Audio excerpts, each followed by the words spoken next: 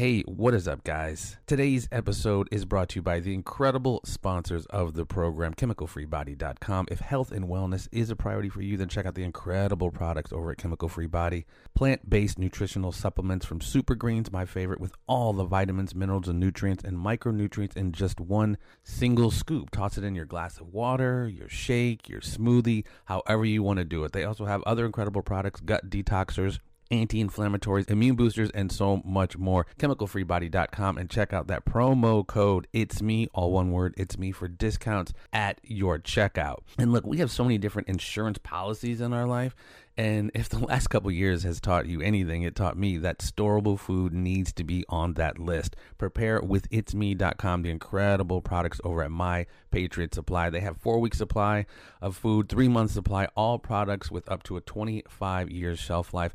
Have the peace of mind, ladies and gentlemen, of having storable food and have that supply on deck. It's better to have it and not need it than to need it and not have it.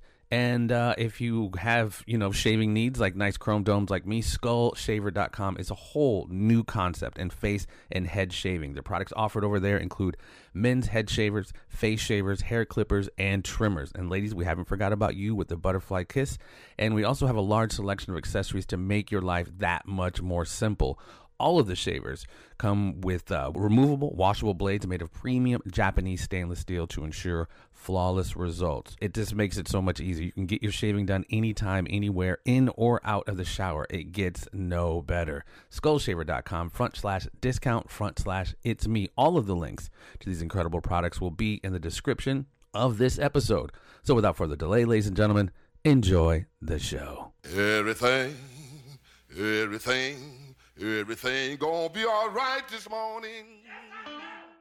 What is up, guys? Welcome back. Another episode for the archives of It's Me speaking to you, and I'm super stoked to be talking to my boy. It's been a hot minute. We were just trying to figure out when the last time we chatted. We chatted a few times over on the other podcast, The Conspiracy Farm, and he is back, or he is here for the first time, being introduced to the It's Me speaking to you audience. Man, he's an author. He's a researcher. He is killing the game, ladies and gentlemen. He's one of those people I like to call, and I coined this term, he's an alchemical agent of altruism, if you will. He's been very giving of himself and his time. And when I say alchemical, he's not transmuting lead into gold, of course, but through his work, through his research, he's helped transforming people from one state to another, and that's mostly having to do with elevating their consciousness, if you will. I'm so thankful he's here, and it's been a minute. Matthew LaCroix, welcome to the program, sir. Hey, Jeffrey, it's always great to be back on talking to you. You're one of my favorite people to talk to, so I appreciate you setting this up so we can have a good conversation today. Absolutely, man. And I am a Padawan learner that enjoys sitting under the learning tree of Matthew. He is the Jedi Master, and I'm going to do my best to try to keep up with him. I mean, through his work and through his research, and I've always been fascinated by the conversation of ancient civilization, ancient technology, where we came from. And Matthew has gone so deep over the years. He has a couple of books, The Illusion of Us, The Stage of Time, and he has another book he's working on that we're going to talk a little bit about. But before we get into it, Matthew, what have you been up to since we last talked, man? You have been very, very busy. Yeah, that's an understatement. It's certainly been, I call it the last year, but especially also I would say like the last few months have been quite a whirlwind. I've been doing a lot of filming for different places. I got a chance to go out to Los Angeles and film for the History Channel. And that's something that I wish I could go into more details and talk about, but I can't yet. But other than that, just, that's an announcement that's going to come down at some point when I can. But that was a really cool experience to be able to do that.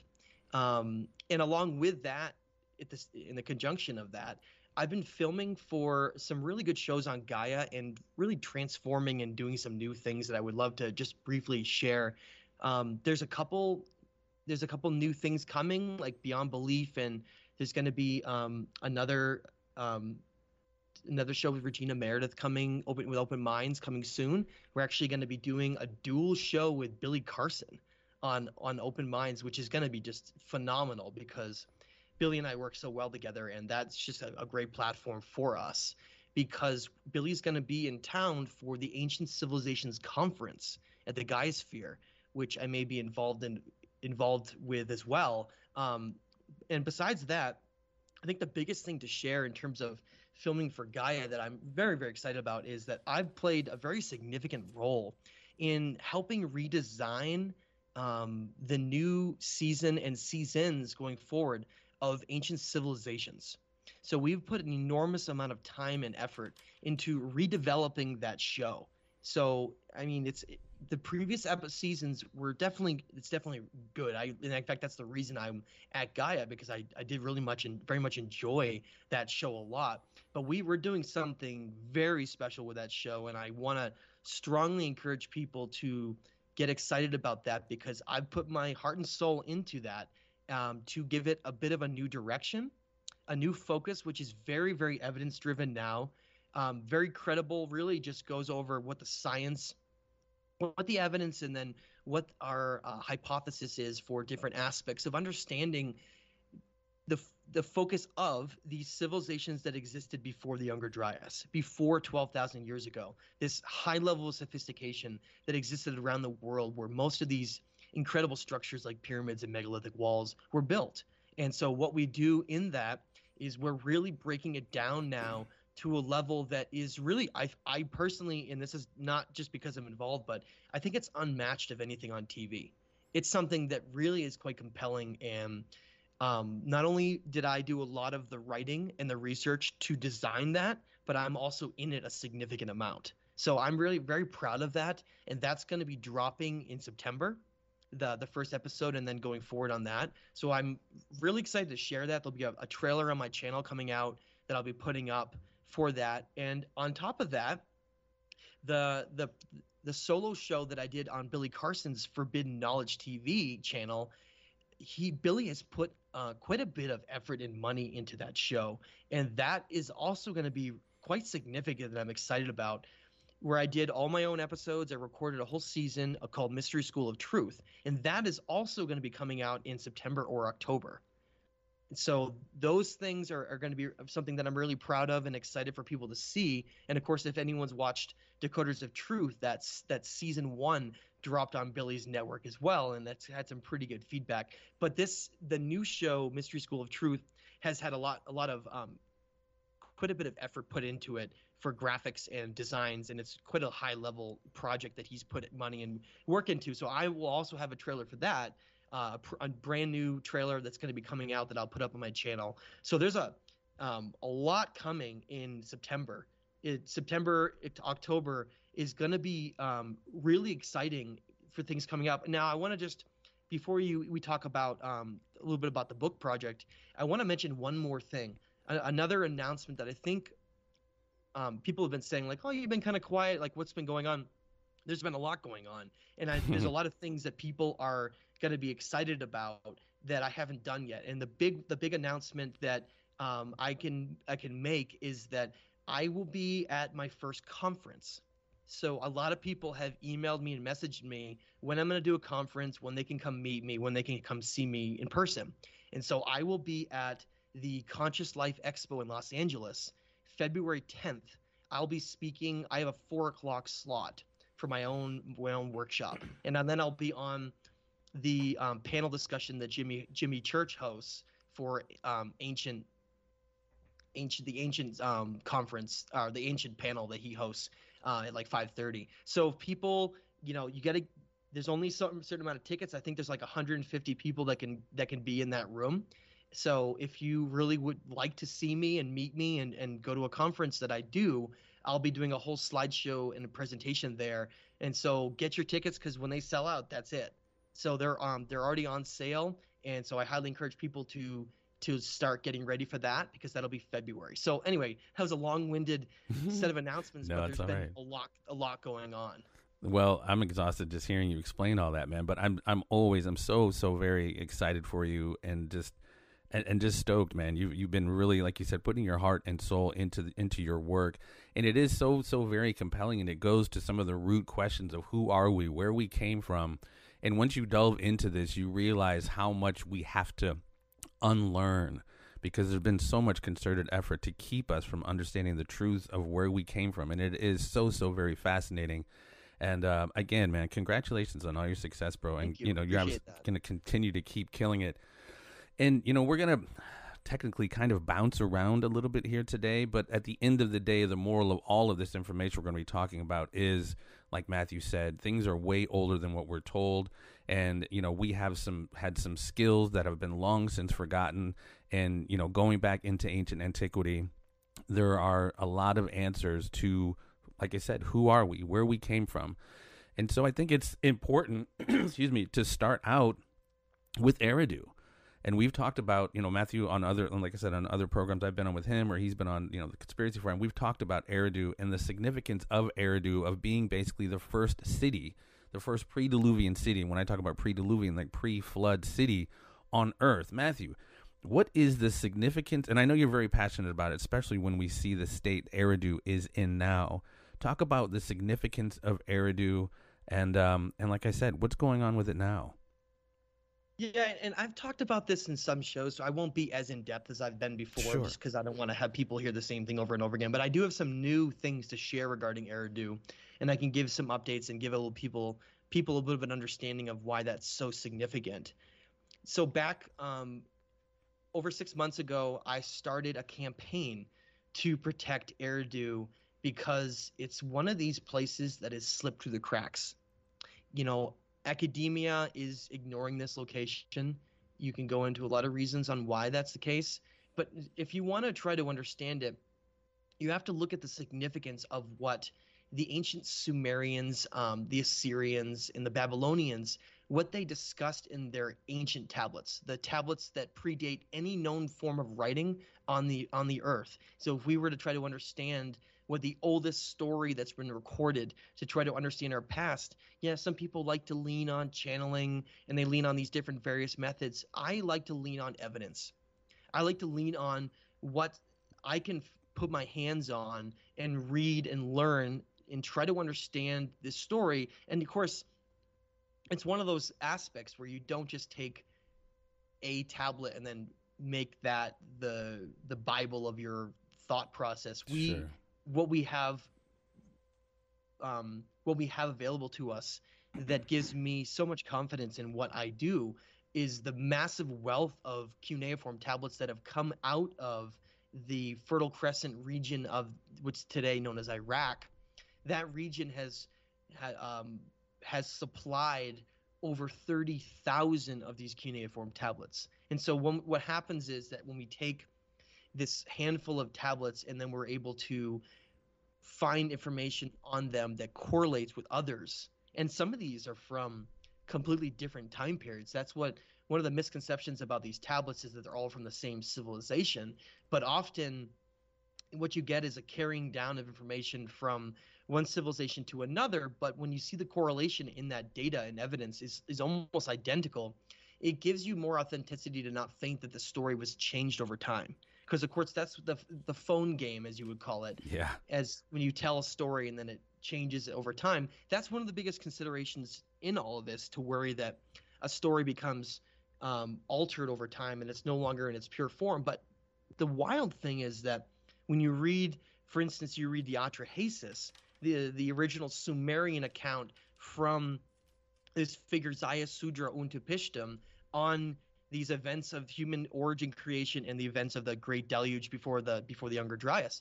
That story is then carried on by the Babylonians in the Epic of Gilgamesh. Right. So we have almost the exact same story, literally, like not word for word, but the information they present is identical.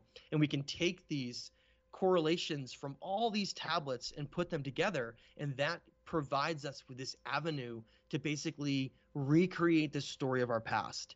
And I guess the first place to mention to people listening to this, if they don't know, is that you have to completely reject this date we're told on how old these tablets are. Right. That's the first thing. And even more significantly, we have to reject how old the stories are. I think that's the strongest place of the message to get across, is that what we're talking about are stories that are so old that they're beyond our comprehension of an age. Let me give you an example. Our civilization today, coming out of things like nomadic hunter-gathering to ancient civilizations that get wiped out, right? They reach this heightened stage of being wiped out. And then we have to start over again, which is what the story is, basically. And then we rise up again and over again. But over time, we've lost so much of our knowledge of the cosmos and energy and consciousness, and about the things that we don't really consider as important today as they used to. We're focused very much on materialism and this other identity of our reality, but they didn't feel that way. And so look at our civilization now. Our civilization is 500 years old, you could call it, right? Some would argue, I'm talking like when it rose up, when it became more sophisticated, out of the Middle Ages, where we became, things like inventing like toilet paper and like developing in a civilization that's more organized. We're talking about, that's a 500-year story. Look where we are right now. Now imagine a story that goes back 12, 15, 20, 50,000 years. It's almost beyond our capability to grasp how far back that was. And so when people talk about whether or not it's Eridu and the dates that it's given for when that was created, or things like Atlantis, which it's amazing to me that people don't realize how significant the evidence is for that. And that was destroyed. Plato gives us descriptions of when it was destroyed. It destroyed 11,600 years ago. So what we're talking about here is an ancient story. Now, how does that relate to Eridu? Well, in all these tablets, Austin Henry Layard, 1800s, discovers these massive libraries that have accumulated these records of our past from past priests and kings who have recognized how important they are. The Library of Ashurbanipal, correct? Yeah, the Library of Ashurbanipal is the most famous of these discoveries. And nearby in Nippur, there's been other smaller libraries that have been found. But the first thing that I think is mind-blowing to consider is, for people who don't know, Sumerian is considered a dead language, meaning when it was discovered, it hadn't been spoken for over 1,000 years, spoken or written about. So we're talking about a language that doesn't share characteristics or commonalities with any of the languages we speak today. And so once that got translated, they found out, oh my God, we had this enormous amount of information that tells these stories that later became the biblical stories we know today. Yeah. Of course, they were altered in their states. They're not what they used to be. Right. But they all came from literally all of them. Every story we see, whether it's a great flood or some kind of an idea of ancient kings and giants and all these things, it all came from the Sumerians, the Assyrians, the Babylonians, the Akkadians. That's where it came from. And what they say in 6 tablets, I think I've determined at this point, 6 completely different tablets, is that the first city ever created was known as Eridu. Every single one of them says that. And it's something where you look at, you're like, wait a minute. So there's these 5 cities that are mentioned every time, whether or not it's Babylonian or Sumerian or Akkadian. They talk about it. Sumerian king list, Eridu, Genesis, Uruk, list of kings and sages, Atrahasis, Epic of Gilgamesh. They all talk about the same things. They mention that there are these original cities created. And of course, the age of those is where it gets into a great debate. But they're clearly older than the Younger Dryas, clearly older than 12,000 years ago, because they talk about this great event that occurred, which we're going to get into today. That's the first line of the Sumerian kings list, right? When kingship was Lord from heaven, kingship was in Eridu. That, and it's the first line on many other tablets as well. For instance, Eridu Genesis, where we're talking about, they say the same, almost the exact same thing. When kingship had descended from heaven, the first of the cities, Eridu, was given to Nunamud, the leader. And Nunamud was the physical incarnation of Enki in one of those lifetimes. And so it's confusing because you have to follow all of these names and these descriptions to try to figure out this like ancient story that existed. But yeah, Eridu is mentioned consistently, and that's the point I want people to understand.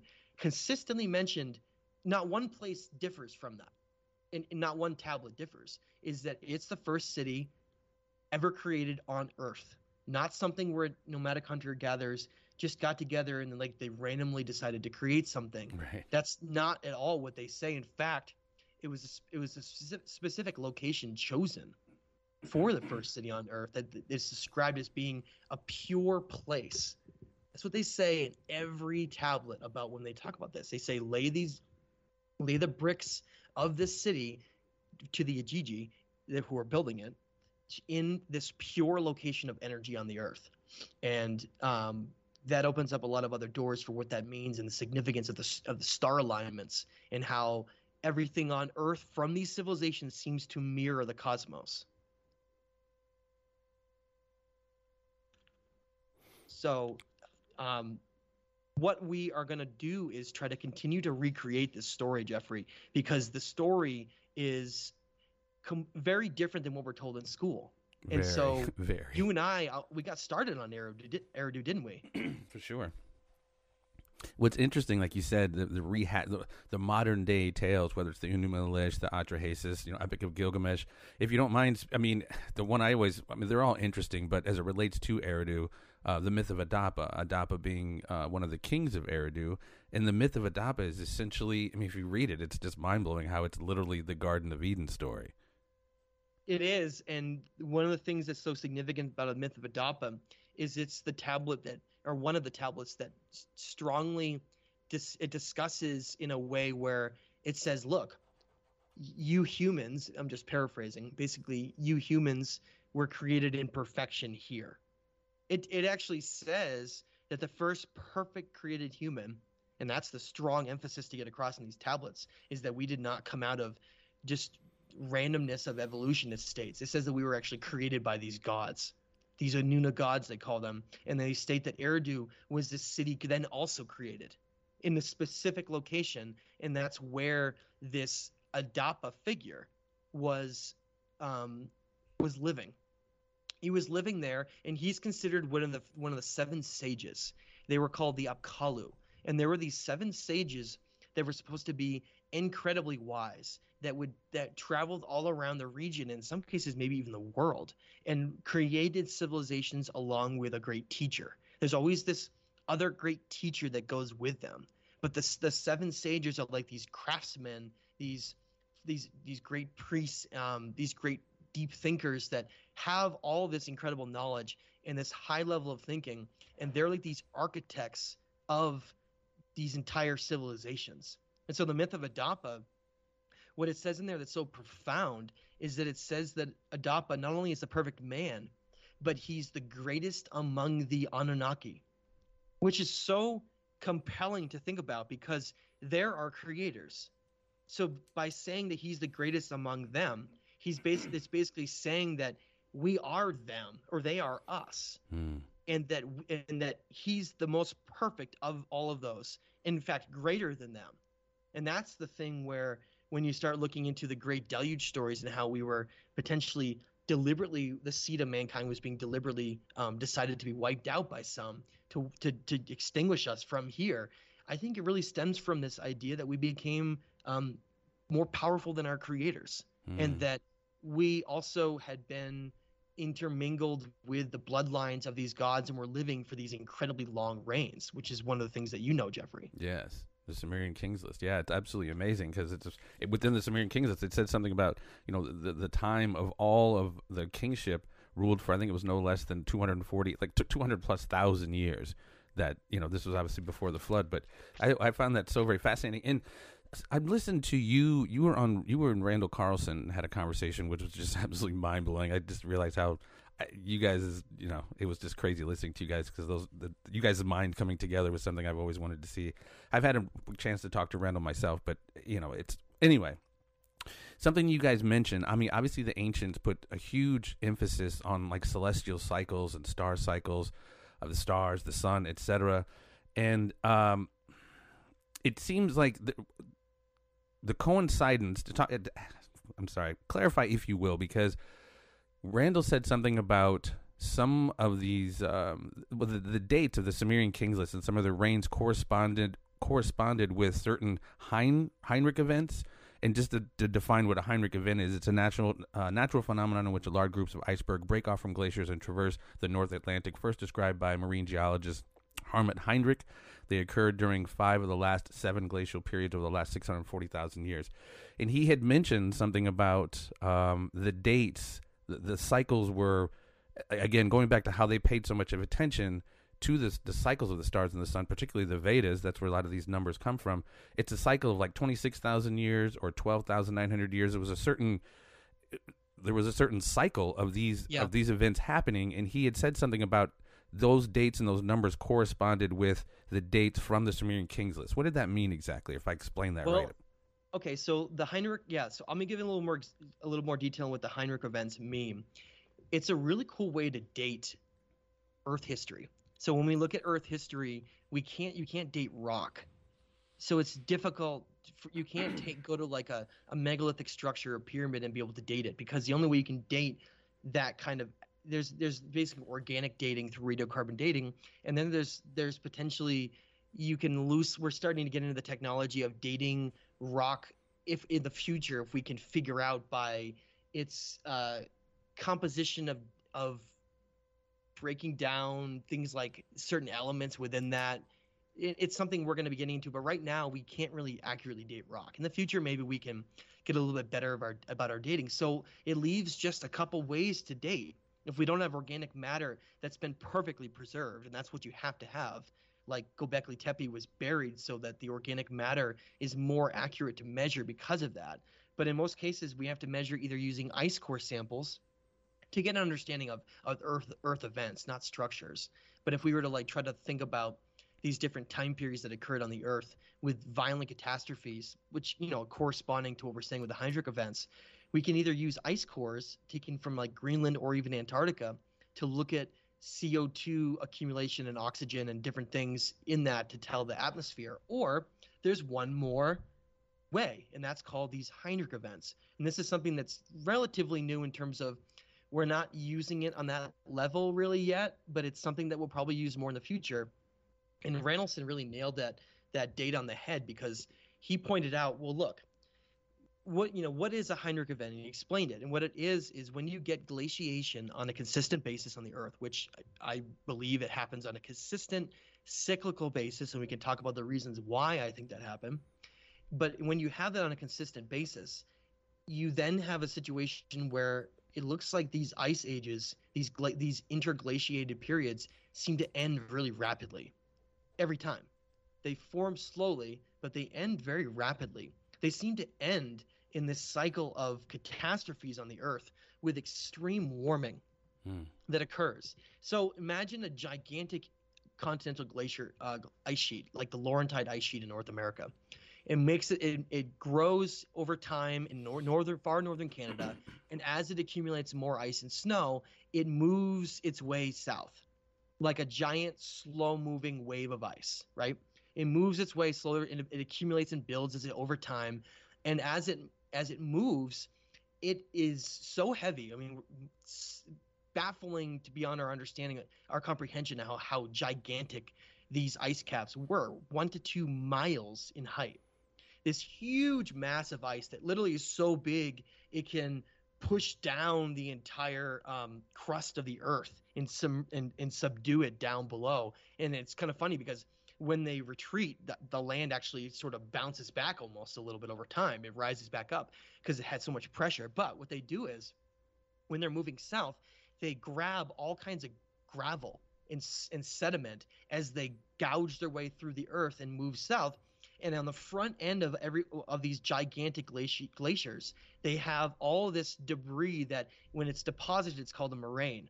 That's what Long Island is. Long Island, if you look at it on a map, that's just a giant glacial moraine where the glaciers stopped and then receded, and they left almost like a plow. If a plow is pushing up all this material in front of it, and then you stop and back up, you get this big pile of stuff in front of you. That's what Long Island is. It's a gigantic glacial moraine from where the last ice age, the ice caps made their way as far south, and then before they retreated, they left all that debris. Well, there's another thing that happens that gives us a way to measure when these events occurred. Because like I said, most of these glaciation periods tend to end rapidly. Like something happens and it's so warm that things happen very quickly, and you get massive deluges of water, and you get other things as well, like you get calving off of the glaciers into the ocean.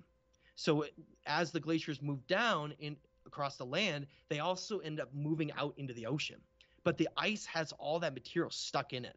All that gravel and all that moraine material is stuck in the ice. So as they move further and further out in the ocean during these glacial periods, then all of a sudden you get this rapid warming, and they start calving off into the ocean in the North Atlantic.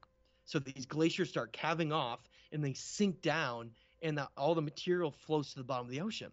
And so now what you get are these layers of sediment on the ocean floor that had this distinctive gravel mixed in that you can then tell, well, look, this is when these glaciers calved off. And so you can take the soil, and you're able to take that and do an analysis on it, the sediment on the bottom of the ocean, and you can actually get dates for when these events occurred, when these giant glaciers would calve off into the ocean and then deposit a layer. So when we do that, like you said, we get this age of like looking at the last 600,000 years of Earth history. And when you combine it with ice cores from Antarctica, because we can't get ice cores that old in Greenland. That ice cap's not that old. But Antarctica's ice sheet is over 1 million years old. And so the Vostok Glacier, we have a chance to take ice cores there that we can get data for over 200,000 years ago. Now, regardless of if that dating is perfectly accurate, it still gives us a snapshot to say, look, these glacial periods on Earth, they happen at these intervals with these great catastrophes that seem to end them over and over again. It's a cycle. And the cycle seems to be the reason why, and that's a long-winded way to answer your question, but the cycles seem to be this very significant moment in Earth history when these civilizations would be disrupted. But not only that, these civilizations may have based a lot of their ages. So if they were able, like for instance, they were able to identify that these events occurred, let's say every 13,000 years, and in some cases, and maybe some of those dates, maybe there's another interval that goes to like 90,000 or something. But there's like these different intervals when they happen. But they then relate that to the zodiac and looking at the ages that are moving between every 2,100 years between these ages of the zodiac. So they basically, the reason why I think the Sumerian king list is mimicking that is I think that they're basing all of their civilizations on cycles. And when different kings would rule, it doesn't mean they necessarily died either. I think, because if you read it, it says kingship was descended and went here, and then kingship was here, and then it was in this city, and then it was eventually in Shuruppak, and then the great deluge came through, destroyed everything, and then Atana becomes the king of Kish, and it's this great new cycle over again. What are they talking about? Why would kingship have to move between different cities? Well, the thing that I've identified is it seems like we had this, almost like if you had, for instance, look at our world today.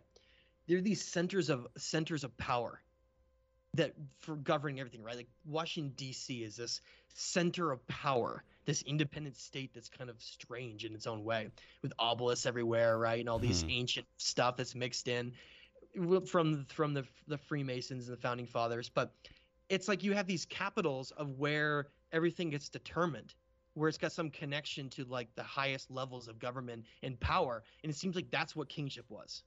It was this highest level, and they would move it between different places based on different ages.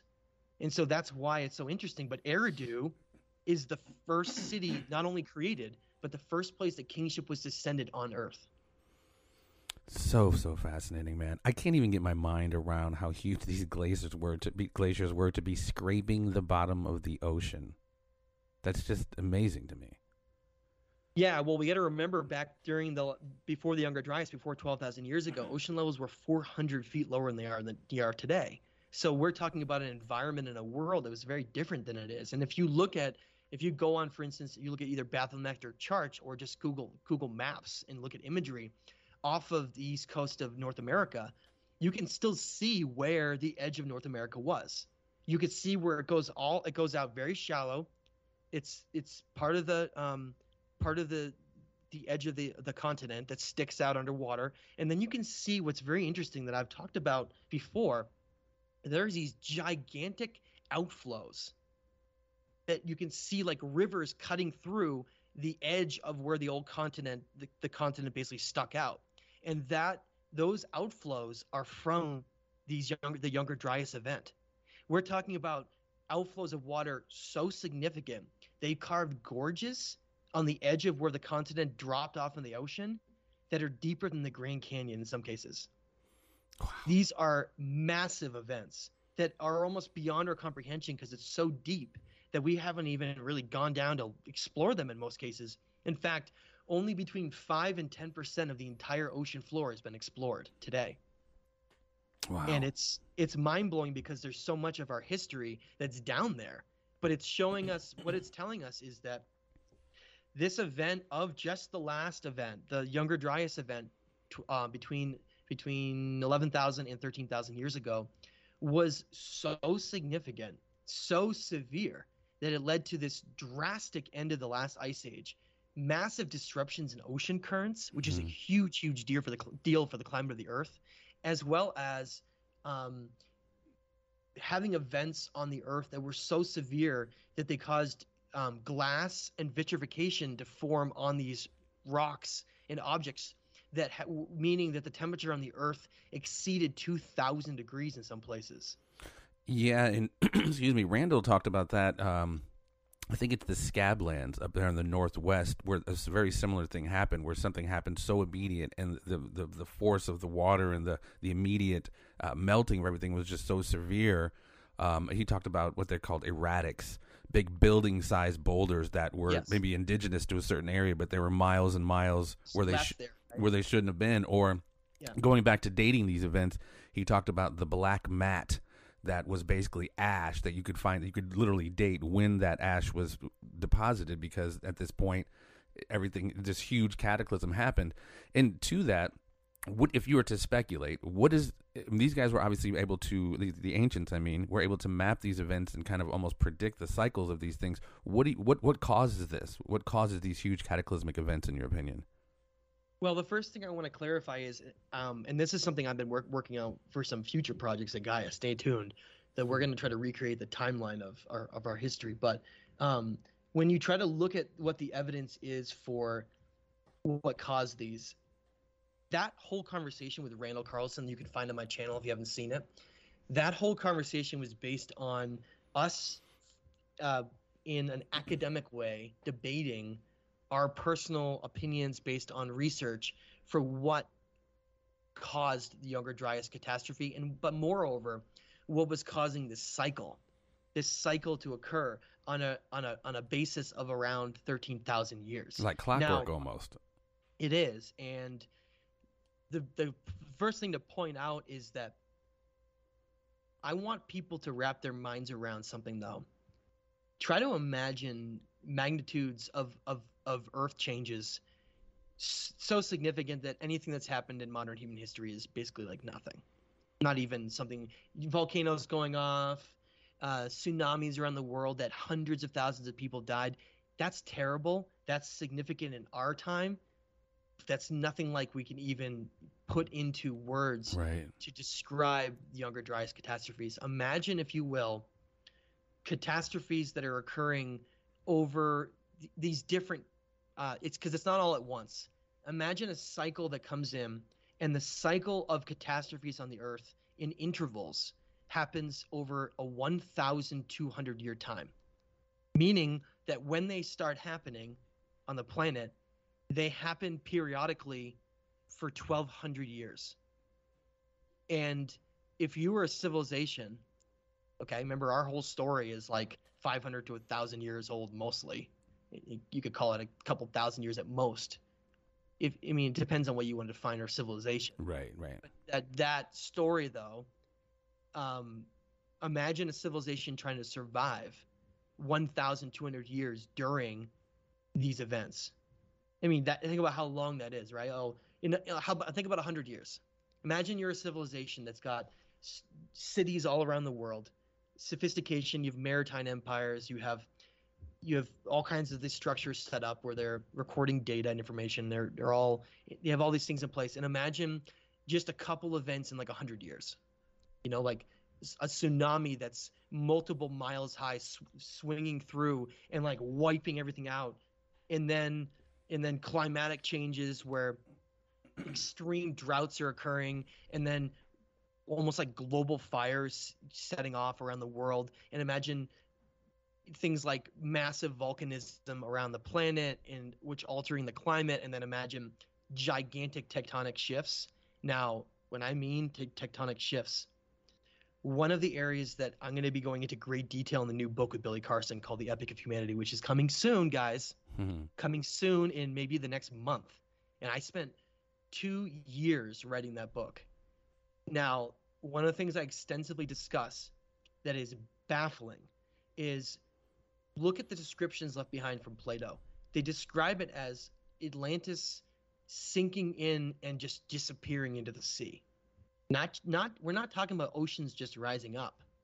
We're talking about a landmass disappearing. Just imagine what would have to happen for an entire landmass to literally disappear, like sink. Now, to do that, it's called plate subduction. Okay? Now, so the area that I'm going to be talking about extensively in the book, besides Atlantis, is tying in this sunken city, these incredible ruins that were found in only like less than 10 years ago off of Cuba, off the western tip of Cuba. They've sonar mapped out these ruins that looks like they're a mixture of ancient Mayan and Egyptian design, which is basically like a cross between the Atlantean Empire, between those two locations. But these ruins that are absolutely mind-blowing, compelling, so much data for them being genuine that the head of National Geographic went down. They were going to be involved in doing these entire missions down using robotics, underwater robotics, to go down and see these, and the whole project just disappeared. And so I'm going to be going into a lot of detail on that in the book. But the point of that is, what baffled them the most about these ruins, which in my mind are 100% true, you have sonar recreation of these structures that are in this giant undulating sand plain that goes miles and miles and miles with no rock structures and nothing. And then there's just this city that's like 11 miles by like 11 miles. This thing is huge. I mean, we're talking about a massive, massive set of ruins, okay? What most baffled them about those was not in the way that's most significant. It wasn't necessarily just that they existed. It was that they were 2,000 feet underwater. Okay? Try to wrap your head around that for a minute, Jeffrey. Yeah. So ocean levels rose up 400 feet. 400 feet. We're not talking about something 400 feet underwater. We're talking about something 2,000 feet underwater. Now, crazy. In order to do that, you would have to have such massive changes on the Earth through tectonic changes, which I think would come from a massive axis pole shift, which would basically destabilize all the tectonic plates on the Earth. And I do think there's evidence to support crustal displacement because of that, where you would have some continents in some parts of the land that literally start moving. And you get massive earthquakes, which is why if you were to have earthquakes, try to imagine like the 2004 tsunami killed 200,000 people on the Earth. Terrible. Now imagine an earthquake, instead of being like a 9 point something, imagine like a 13 or 14 magnitude earthquake. Imagine a set of tsunamis that go around the world, and these tsunamis are like 5 miles high. And they go around the world and they literally destroy everything. That's why even civilizations like Machu Picchu and Tiwanaku and Pumapunku that are found over 10,000 feet up were basically wiped out. Now, so what does that mean for plate subduction? Those plates, like Atlantis, the reason why, and you can still see it today. Go look at the area that's near the Azore Islands. You have 3 plates coming together in one location along the Mid-Atlantic Ridge. It's exactly where the descriptions of Atlantis was supposed to be. And now I'm not saying that Mauritania, Africa doesn't have some influences because it's described as the Kings of Atlas being there. Fine. There's probably some connections to that area of Africa being included, but I don't think that's the central city. I think the main part of the civilization Atlantis was where it was described, which is west of Gibraltar out in the ocean, which is why it's described as sinking in the sea. But those plates subducted. That's how Atlantis was destroyed. It's subducted under the ocean. It's exactly what we see off of Cuba. This subduction of a plate that sent it down 2,000 feet. So try to imagine that those kinds of changes would be why you could get a civilization that was in some cases more sophisticated than we were, in some ways, would be literally wiped out, and only a few survivors would come along. Like at Machu Picchu, we see one of the only places on Earth actually that we see this attempt to rebuild. And there's a shallow layer of megaliths that are similar in composition and complexity, but it's like a narrow area. It's shorter than the ones below it, and then it's gone, and then it's primitive above it. So there's evidence that the survivors tried to rebuild, but then something else happened, because there was events that occurred at the beginning of the Younger Dryas, and then there's events that occurred at the end of it, because we're talking about between the 1200 and 2000 year interval cycle of these events. And so when that second set of events occurred, which I think was a tsunami to end the whole thing, the remnants or whatever was left of them was basically gone. In the most cases, imagine that an entire epic of our story that was wiped out, and now most 95% of humanity thinks that it was not real and it was just a myth. Yeah. Well, and going back to what you said, about Plato talking about it just disappearing, I think he wrote about that, and his mentor, I think Solon, in the Timaeus and Critias, I think it's called. So if people want to go check that out, that's an actual book that was written by Plato. I don't know if you've ever heard, not to digress too much, I've been hearing recently that Jacques Cousteau was very fascinated about this area off of Cuba, and he kind of on the low was doing his own search for Atlantis. I don't know if you heard about that. I haven't looked a great deal into that, but I would definitely check it out. But the indigenous stories from the Maya talk about an island landmass that existed off of the main part of the Yucatan. That was where their ancestors lived. They talk about it. It's in the traditions of Atlantis. And one of the interesting things that brings correlation to that is, so people think that Atlantis was a myth because they say that Plato made up the story as an example to describe a perfect civilization versus a corrupted one. But they don't do the research to find out where that story came from. That's the thing that aggravates me the most. Are Atlantean deniers, you could call them. They say that he made that up, and they don't look into at all where he got the story. And where he got the story is the most important thing, is that it's not only him, it was Solon and another Greek philosopher named Diodorus also became aware of the same story, because Solon traveled to Egypt to a temple called the Temple of Sais, Sais. And it is a fascinating story because he met these temple priests, and of course that temple was destroyed after he visited it, which brings up a whole nother set of questions about if that was found out that it was the only place left. And that's how the temple priests describe it. Besides the Temple of Seti, they may have hieroglyphs that show what may be advanced technology from Atlantis. There's pretty much nowhere else that shows anything from an ancient site like that. And so the temple priests of Sais say that they were the keepers of the Atlantean civilization story, and that they had in their walls, which is actually very rare now for these ancient temples back then, because like the Great Pyramid of Giza and the other great pyramids have no writing inside at all. So this was a rare situation, but this temple, these priests described it to Solon that they had the entire story of Atlantis written into the walls of the temple, and that they were the temple keepers of that story. And they told him that you Greeks are aware of one catastrophe, but there have been many over the course of human civilizations where civilizations have risen and fallen before even the time of Atlantis. And This is where it gets into the ancient Sumerian stuff, because I believe that those tablets, there's too many correlations with the Sumerian king list and the Uruk list of kings and sages and the Berosus king list from Babylon and others that describe these cities as being the first ever created. Meaning, if they wouldn't say that if Atlantis had already existed. I believe that the original Sumerian story that has been carried down by other civilizations since, the Fertile Crescent has had more civilizations continuously throughout history, the part of Iraq, than anywhere else in the world. So of course they carried them down. But I believe that original civilization in Eridu may be 200,000 years old. Wow.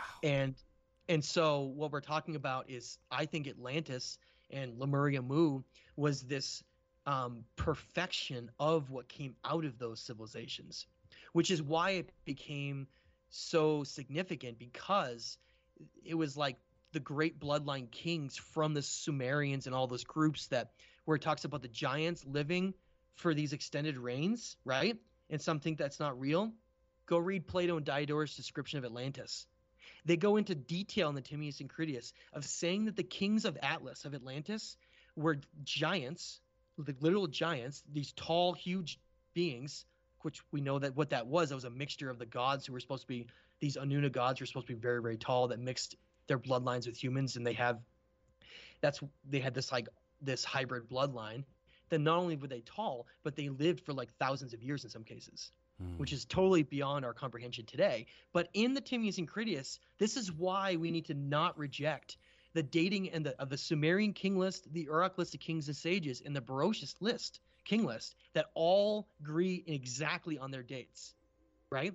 Because Plato says, from Solon, and Diodorus says, from the story the temple priests of Sais told them, that Atlantis was ruled by demigods, a half god, half humans, from these sons of Atlas.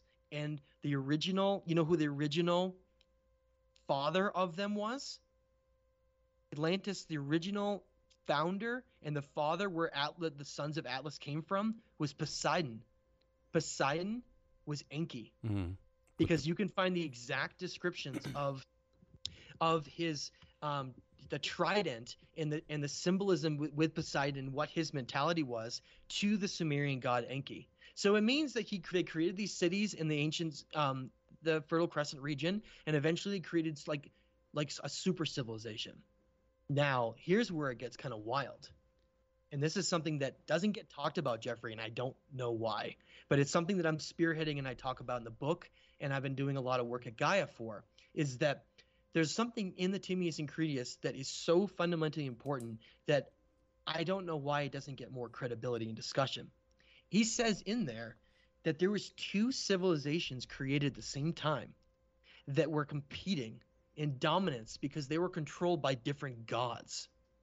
Now, this battle, this war, was known as the Titans versus the Olympians. Okay? Now, if you look into that, the Titans versus the Olympians, the Titans were supposed to be the older generation gods, and the Olympians were the younger generation gods. Now, Mount Olympus, their god was Zeus. Okay?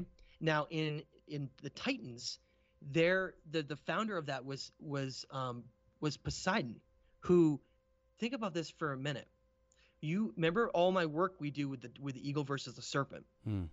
We're talking about these Anuna gods that seem to be competing for dominance with civilizations, where they were influencing them to rise up, and they would compete against each other. Now, so I think, based on all of the research of this, that it seems as if Poseidon was Enki creating the Atlantean civilization. Now, there's another civilization that existed. They say, in the Timaeus and Critias discusses how there was an ancient war going on, which I believe was the Titans versus the Olympians. And he describes the war as being fought with the Atlanteans versus the Athenians. Have you heard about this yet? No. It's right in there. It's right in the in the Timaeus and Critias, that there was another rival civilization in the Mediterranean, in where ancient Greece is, called the Athenians. This would make so much sense, how the Greeks had so much knowledge and so much information, because they were the progenitors. They came after a previous civilization that existed there. Now, today, we find megalithic evidence around Athens, in the area of Greece, that there is more sophisticated megalithic construction on the lowermost levels, just like we find around the world, but it really doesn't get talked about.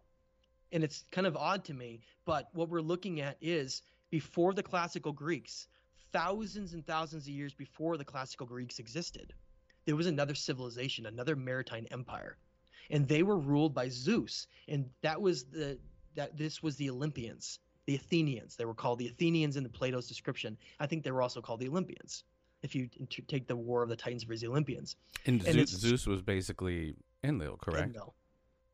Zeus was Enlil, and Prometheus or Poseidon was Enki, and they were competing for these master civilizations, these incredibly sophisticated global empires that competed for dominance. I think Atlantis was older.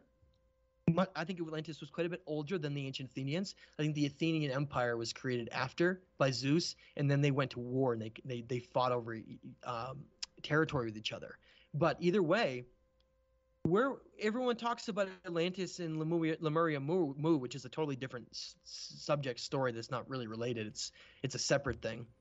But we're talking about two maritime empire civilizations that went to war. So Plato describes how they were literally in a massive war against each other. And the only reason that the Athenians won was that Atlantis ended up being destroyed by the events of the Younger Dryas. We know that because Plato says that Atlantis sank in the sea. He describes it as 9,000 years before him. And he was around about 2,000 years ago. So you get this date of 11,600 years, which exactly matches the ice core samples and the Heinrich events for the Younger Dryas catastrophes. It all lines up. Wow. It's impossible that could be based on just an analogy to talk about civilizations. Yeah, that's too heavy of a coincidence. And again, going back to what you were saying, it's interesting to see how these ancient deities were represented throughout other myths. Like you said, Enki was Poseidon, was Neptune, was Odin. Like these guys reappear throughout different mythology in history. Yeah. It's very fascinating. In your conversation with Randall, and this obviously isn't to freak people out, but I think you mentioned something about as it relates to the timetable of these cataclysmic cycles that that we are long overdue, if you will, for another one, or overdue. We're about due for another one. Yeah, and during that conversation with Randall, the big point of our descriptive, hypothesis discussion when we were looking at what we feel caused those events. Randall, his primary thesis is based around this idea of impacts, cosmic impacts that came in, and Graham Hancock and him work closely together, and that's one of the primary, I guess you could call it primary theory, with a lot of these alternative researches, which I hate that we have to call ourselves that, but it's the label we have to use, is that there's a disruption to like the Kuiper Belt, or the Taurid meteor shower comes through on this cyclical basis every 13,000 years. And there are comets or meteorite fragments that like literally hit the Earth and cause all these events. Now, my problem with that, and I'm not saying that's never happened or doesn't happen, absolutely. Problem I have with that is that I have never seen evidence of an impact crater on the Earth, and I would love if someone could send me data on that. But I have never found evidence of any impact craters on the Earth that are younger than 13,000 years ago or 13,000 years old. And that's the problem, is that that's a great theory to have to help explain these extreme temperature fluctuations and these Earth changes, but where are the impacts? And that's one of the issues. There was news that came out about, there was an impact crater discovered in Greenland. Well, we know that ice cap is over 20,000 years old, so that can't work. If that happens, if that impact crater is below the ice in Greenland, it means it's older than 20,000 years old. So I started getting deeply involved in Robert Schoch's work. I think Robert Schoch is another one of these great researchers. He's a geologist. He's a trained geologist. And he said, no, look, notice how many times the ancient people describe these like plasma events in the sky. These plasma events. Okay, and I'll tell you what they're like electrical discharge events. And you would get that from a specific type of event. He says, look at this, and then look at vitrification we're seeing on structures around the world. Vitrification means melting of the rock, something like exceeding thousands of degrees, right? Look around the world at these events.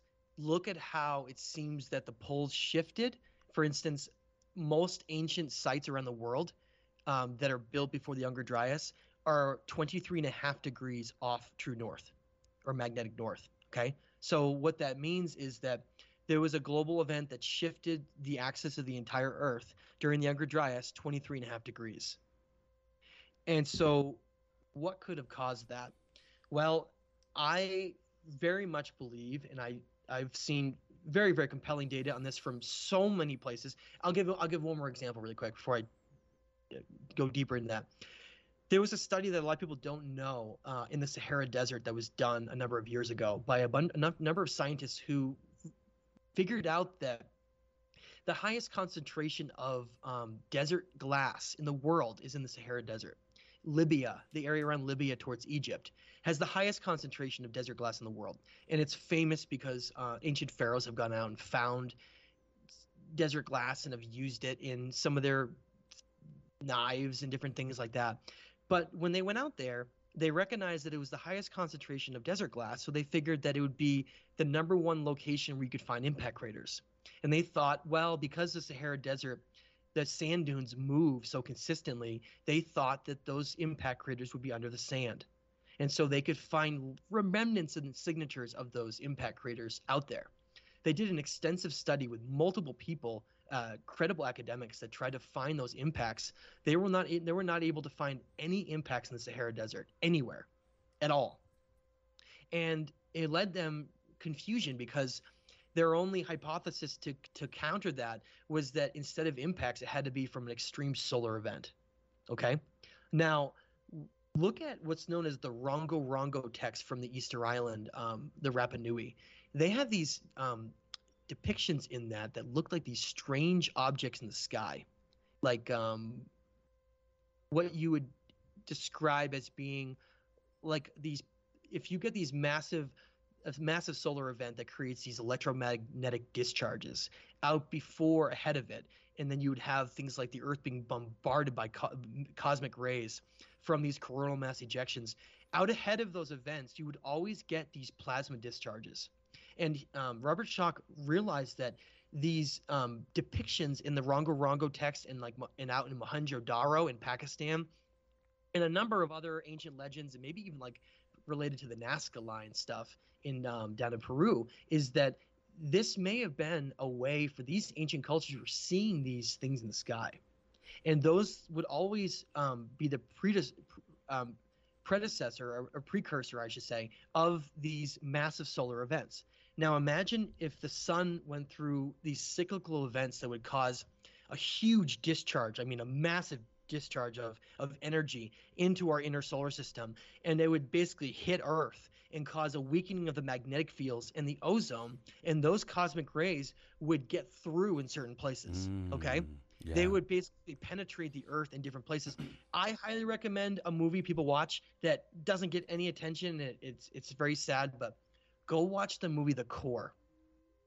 Not that movie is highly accurate when they start going down to the core at all. You can stop the movie before that. But the part I want people to see is that before that happens, there's this moment where scientists are they have computer basically they have computer data where they're looking at how the magnetic field and the ozone is having these holes open up in different parts of the Earth, and they're like freaking out because they don't know what's going to happen when that occurs. And in the movie, there's a scene with the Golden Gate Bridge in San Francisco where a hole opens up where these cosmic rays come through and bombard and hit the Earth, and they're able to basically melt the bridge almost. But it's in one spot. And that's what I want people to wrap their heads around, is that in certain locations around the world, we find this extreme vitrification, where it's not the whole planet, or would have literally vaporized life everywhere on the planet.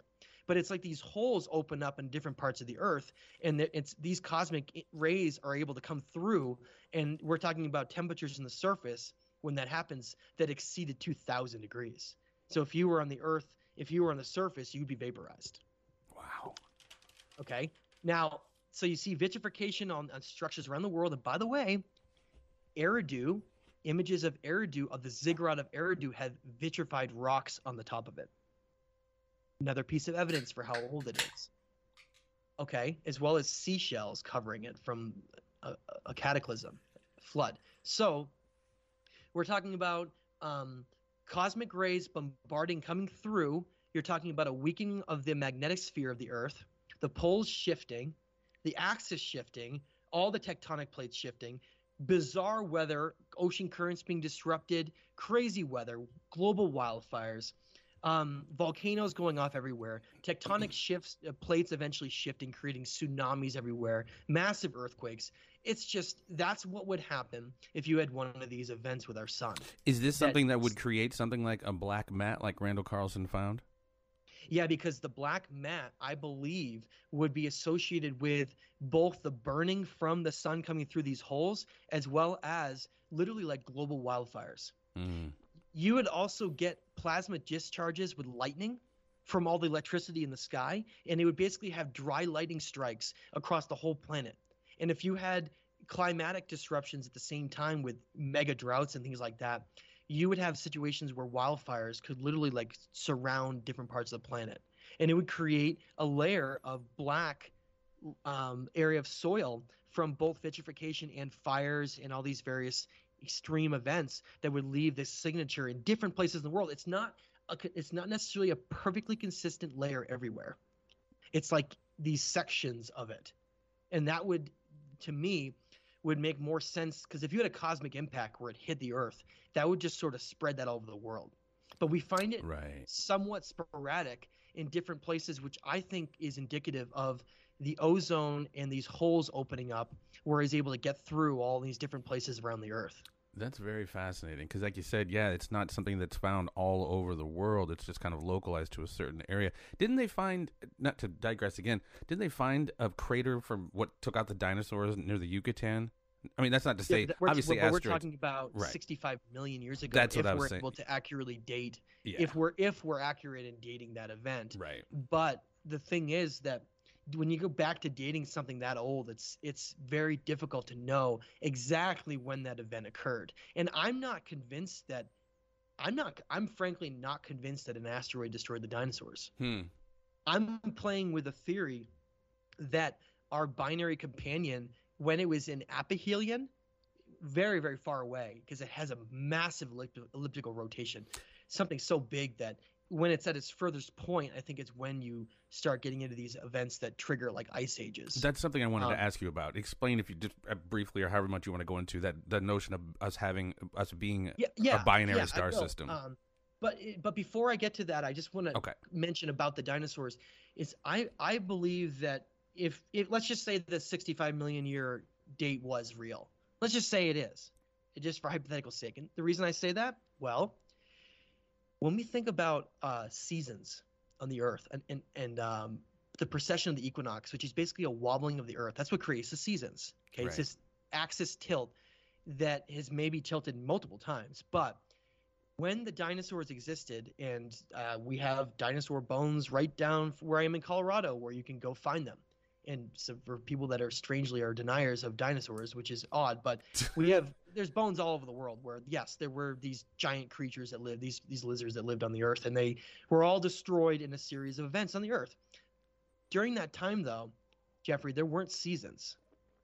Okay? This is what we need to think about. The Earth didn't have seasons. It was this very, very warm planet. Antarctica was green. We know that because of fossilized plants that we found when we drilled down and found rock. We find fossils in Antarctica where it showed that was once a green place that had a jungle environment with plants, right? So that means at one point the Earth had no seasons and it was a very warm, warm place. Now, something happened on the Earth to cause an axis shift that created the precession that created seasons. That's the event that I believe destroyed the dinosaurs. Now, yes, that can happen with a massive impact because you can hit the Earth and then change the axis based on that. However, it can also happen with a supernova. So imagine, if you will, a binary companion. And we can briefly get into that data really quick too for people, because that's a very compelling theory that I think explains basically everything, including this. It's very including this. The disruption of the disappearance of the dinosaurs that, I mean, some became birds later on, and then the avian connection. But then there, of course, there's the idea of, well, when did the precession of the equinox occur? When did the Earth start having seasons? When did all that occur? I'm playing with the idea that this binary companion star that we have went into a supernova because it's a more ancient star than our current one, and it supernovaed. but it was at aphelion, because if it had supernovaed at perihelion, which means closest to the sun, it would have destroyed our entire solar system. And aphelion means the furthest away. Okay. So I have imagine elliptical orbits so vast. We're talking billions and billions of miles away. Something so far you can't see it. You can only get a signature when you send probes out. So when I postulate that when this binary star was in aphelion, the furthest away it could, it exploded. The reason we know that, Jeffrey, is because the Pioneer data came back to show that it was a dead star, meaning it died. And when stars die, they usually supernova. That's how they die. And so for it to be described explicitly through the signatures that were identified from the Pioneer probes, and we can go a little bit into that history, is that this is a dead star, which gives me the evidence to show that it once supernovaed. Well, where do we have an event on Earth that was so extreme that it literally changed the entire planet, gave us seasons, and wiped out most of the species that existed there? One of the greatest mass extinctions in all of human history. It makes a lot more sense to me that if this star was dead now, that it had supernovaed in the past, and that's the perfect place in my mind to place that event occurred was probably, if the dating is accurate, 65 million years ago. Wow. Okay. Yeah. So, okay. I don't want to go like super deep into this because I've talked about it a lot, and I don't want to bore people, and not that it's a boring thing at all, but we need to understand that, first of all, I got to throw this out there because people leave so many comments on my channel, and we need to identify something. NASA has not lied about everything in the past. Yeah, they lied about a lot of the moon stuff, and then there was a big tighten up of information after certain periods, and then a lot of things became lies. But not everything was a lie. Some of the things they told us were true. Like, for instance, when they were trying to find what was disrupting the gravitational orbits of our outer planets. They didn't know. In the 1960s, they were looking at why Neptune and Uranus were like tilted on their axis, and why even our inner solar system seemed to be disrupted in this elliptical orbit. Something was gravitationally disrupting our entire solar system, but on a consistent level, Jeffrey. This is the thing that's most important. There's something out there that was causing our entire inner solar system to be disrupted. Okay. So they didn't know what it was. So in the 1970 to 1973, they sent two probes out called Pioneer 10 and 11. They sent them out into different quadrants of our solar system. They wanted, because they didn't know where it was. They didn't know what was causing it. This is when things were much more open. They would give press announcements, and they would like talk about stuff. It was much less covered up than it is now. Right. And they said that, we're sending out the Pioneer probes, and then we're sending them these different directions, and they were excited. This was before the Voyager probe, and they sent them out, and then in 1983 they detected something. They left our inner solar system in 1983, and all of a sudden they detected something. Both of them did, and this is what is so compelling and important to talk about.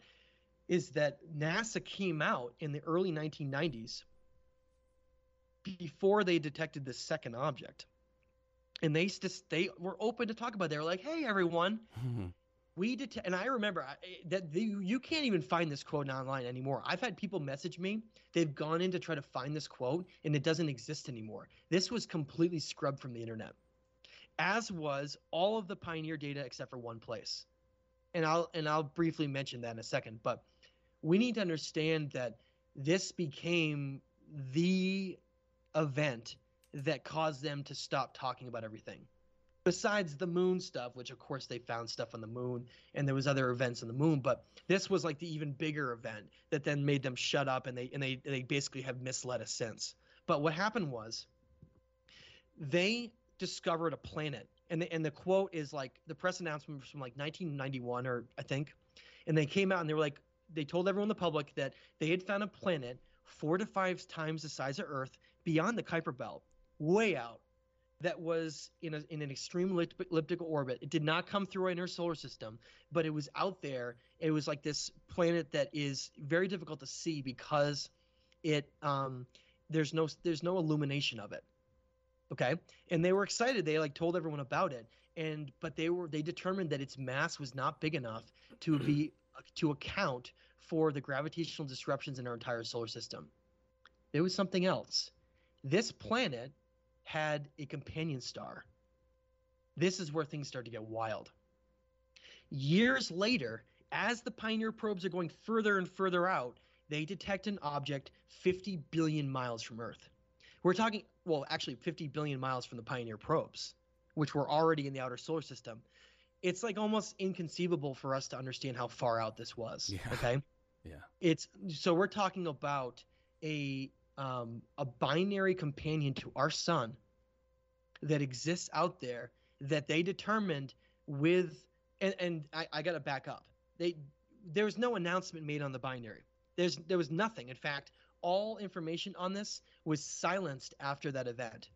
In the early 1990s, after they found the planet, they then found the binary companion star, and that's when this whole conspiracy started. When all of this was shut down, all the information was quieted, and we had two major astronomers, primary astronomers that were very, very well known, Thomas Van Flandern and Robert Harrington. Robert Harrington was the head of the U.S. Navy astronomy program, and both of them mysteriously died, relatively in the same time period, and they were the two primary people looking into this. And they both died of throat cancer. Both of them. That's just a coincidence. They both just died of throat cancer, and they were the two people that were looking into this. And after they die, all of their mathematics of determining this planet that NASA had announced it. It's not just them. They were looking into the data of the Pioneer probes, but they said they came along, and a guy named Miles Standish, it was head of the astronomy department, came along after they died and said that everything they had said about this planet, it was all mathematical and calculations, and the whole thing was buried. Wow. Okay? The whole thing was buried. You want a conspiracy? It's right there, right in front of you. Yeah. Go look into those two men. The whole thing was buried. You never heard anything else about that, and their announcement of that planet went totally quiet. You never heard anything else about it again. I don't know if people remember. Like, do people on this, like, listening to this right now, there's got to be people out there that remember the early 1990s when they made that announcement. It was something like, I'm paraphrasing, we've discovered a planet 4 to 5 times the size of Earth beyond the Kuiper Belt in a long elliptical orbit, something blah, blah, blah. Like, is this in any way related to the planet X that's supposedly in a 3,600 year orbit? No, but that 3600 thing was completely a miscalculation. That was the number used for Shars in the Sumerian civilization. That was a Sitchin thing that had nothing to do with a planet. It's not. There's no planet comes through our inner solar system. It would destroy everything. That number is how the Sumerians measured time. 3,600 years was a Shar. It was how they determined ages, their time period. They would say 1 Shar, 2 Shar. So, like, 1 Shar would be 3,600 years. It was how they That's how they calculated, Jeffrey. That's how they calculated the ages in the Sumerian king list. They would mention how long the kings ruled in Shars. So then they would figure out what a Shar was, and then they would add it up, and that's how they came up with that. You had posted something the other day on Facebook, a little drawing you had done. I found very fascinating how basically we're basically still using the measurement of time that the ancient Sumerians used as far as hours in a day extrapolated by the diameter of the sun, and it was very fascinating. Yeah, because it's all been calculated in perfection. The ancients were perfect. So that's what that 3600 thing is. I don't want people to be confused about that. But yes, Robert Harrington referred to it as like Planet 9 or Planet 10 at the time, because Pluto wasn't demoted. Yeah, Pluto so got demoted. Planet 10, and 10 is the Roman numeral is X. That's where Planet X comes from. Oh, the whole entire concept of Planet X comes from this data from the Pioneer probes, and it comes from the Robert Harrington. This is what the whole thing comes from. It was this planet, okay?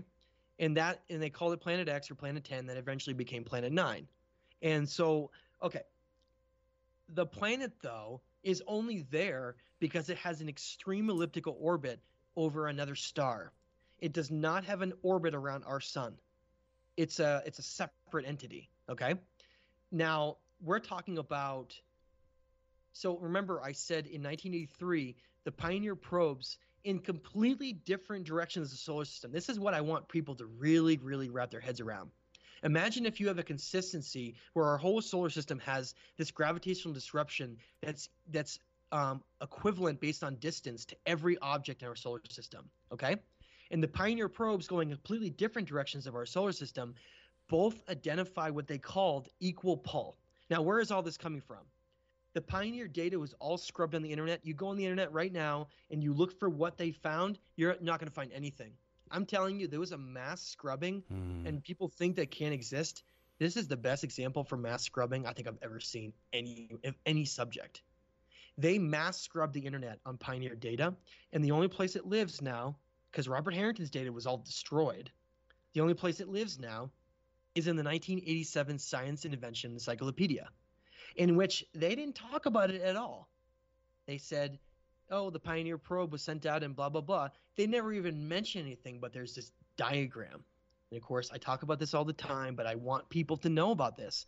Go on my website, thestageoftime.com, and on the main page, scroll down about a little less than halfway. I have a PDF high-definition version of that page to save so that it never gets lost. On there is the only thing that exists to this day that survived from the Pioneer data. How that survived in that encyclopedia or what the story is, who knows? But all I can tell you is that the entire description in that never once discusses what's in the diagram, which is kind of bizarre, right? If you post a diagram in an encyclopedia that shows these bizarre things like a binary companion star, and then you don't even talk about it. So obviously that got redacted and removed, and it wasn't able to be put in the encyclopedia. But for some reason, the diagram was. What do you think the rationale is for concealing this information? Well, that's the thing, is that the entire reason why NASA went quiet after they found that planet was because they found its binary companion to our sun, its binary star companion. And they realized after they ran models that it was causing the catastrophes and the cyclical nature of disasters and what I believe is glaciation on the Earth. It's the sole responsibility for what is causing these cycles of disaster. Now, if people remember, if they've seen, there's a paper called the Adam and Eve story that's a released document because of the Freedom of Information Act that came out of the CIA. And the Adam and Eve story goes into the biblical and pre-biblical accounts of the flood. And in that, they discuss this cycle of catastrophes that occurs every 13,000 years. They knew about it. This was like the 1950s and 60s and 70s they had this. They already knew. They knew the cycle existed, but they didn't know what was causing it. Okay? So imagine, if you will, this is the equivalent of, imagine, if you will, you are a government entity that discovers that there's an asteroid headed for Earth in a certain amount of years. You would never, ever tell the public because it would cause mass panic. Right. And so the same thing occurred where they discovered this planetary object and then this companion to it. It was a binary of our sun. They ran models, figured out, oh my God, this is what's causing cycles of catastrophe, and boom. They knew that they couldn't talk about it. They knew that they couldn't discuss this at all. And believe it or not, even relates to 9/11. That's like a whole. It's a whole nother I'm telling rabbit you, hole. The entire 9/11 story is actually, I believe, connected to this. For people that want to go like ultra deep down the rabbit hole, I'll briefly mention it because people are going to know what I'm talking about. Yeah, but you got my attention. Okay, you want to know? Check this out. Talk about going deep, and there's a lot of evidence to prove this. You find out that in the 1990s, after NASA went silent on finding this event, they started the government and certain powerful elites started building these massive underground bunkers in areas around the country. Like, we have documentation of it. There was actually some whistleblowers that have even posted pictures on some of them. That Mount Weather, that's one of them. Mount Weather. We know this not only because of that documentation that came out, but if you look into the story of 9/11, what the whole reason why the primary reason, I should say, not because I know they wanted to invade Iraq to steal antiquities and have a war on terror. I know that was like a secondary. That's another reason. But the primary reason that this was all started was because there was a hearing done. Remember this, Jeffrey? Maybe you know that. I don't remember the exact date. There was a hearing done where the government was trying to figure out where trillions of dollars went. Remember this? Oh, yeah. Day before 9/11, Rumsfeld said that. Exactly. Rumsfeld's involved. They're trying to figure out where, like, I don't remember the exact number. Someone's gonna have to quote me, but it was like hundreds of trillions of dollars. They were trying to figure out where all this money went, okay, in the government, trying to figure out where it went, and they knew these hearings were coming. Black projects. They knew they were coming, and they called them black budget money. And where that money had gone was traced back to these huge underground areas that had been built. That had been built because I think the whole thing ties to the fact that how is it a coincidence that this happened right after they discovered this binary companion? There's no way that's a coincidence. They discovered the binary companion that they determined was a dead star that was 50 billion miles. They ran models. They figured out what it is, how it comes through perihelion, comes by our sun, causes our sun to go through massive coronal mass ejections as it goes by, basically throwing these charged particles at the earth and basically destroying civilizations. They figured out that this is happening. They figured out, hey, we're 13,000 years ago, just about since the last event occurred. And the earth is warming at an alarming rate. And whenever that binary companion comes by, it causes the sun to heat up extremely hot, which is why we're so warm. That's the reason. Wow. Okay. Right? So then, I'm sorry. The towers, I mean, just like the taking out the towers, Shanksville and the Pentagon. Okay. Well, let me go into that then. So what happened was they know they're in trouble because they're having these government hearings where Rumsfeld is on trial, and they're asking the government, literally like high-end government, they're doing probes into figuring out where trillions and trillions and trillions of dollars went, just disappeared, poof. This is, if people that don't know this part of 9/11, this is like crucial to understand the story. They are on trial, and they're like, can you tell us where it went? And Rumsfeld's, well, I don't know. I'll get back to you in a day, right? I'll get back to you in a day. And so what happens a day later? The towers are hit. What was the significance of those towers? Those towers and building 8 was where all the financial documents were held. Building 7 or Building 7, sorry, thank you. Yeah. Building 7 and in the towers was where all of the documents for the government and all these projects, it's where it was all stored. What? Did you know that? No, I mean like all of it. I had heard there was a bunch of stuff stored in building in 7 and in certain floors. The towers. Yeah. They were financial centers with government levels of high-level government areas where all of the finances were kept that had documentation on these projects. So the idea was that the probe with Rumsfeld was going to find and go through those records. Wow. Okay? Yeah. They were going to go through those records, and that was the major reason why 9/11 happened. So they're working with the Saudi government. They're working with the Saudi government because that's one of our number one allies over oil. Yeah. That works with us, and they created a scheme to have some Saudis, because we know there were Saudis. We found their like driver's licenses. Yeah. Involved in basically what was, I think it was like an operation was known as, was that Operation? Do you remember there was an original? It wasn't High Jump. No, that was the one in the north itself. That was the one in Antarctica.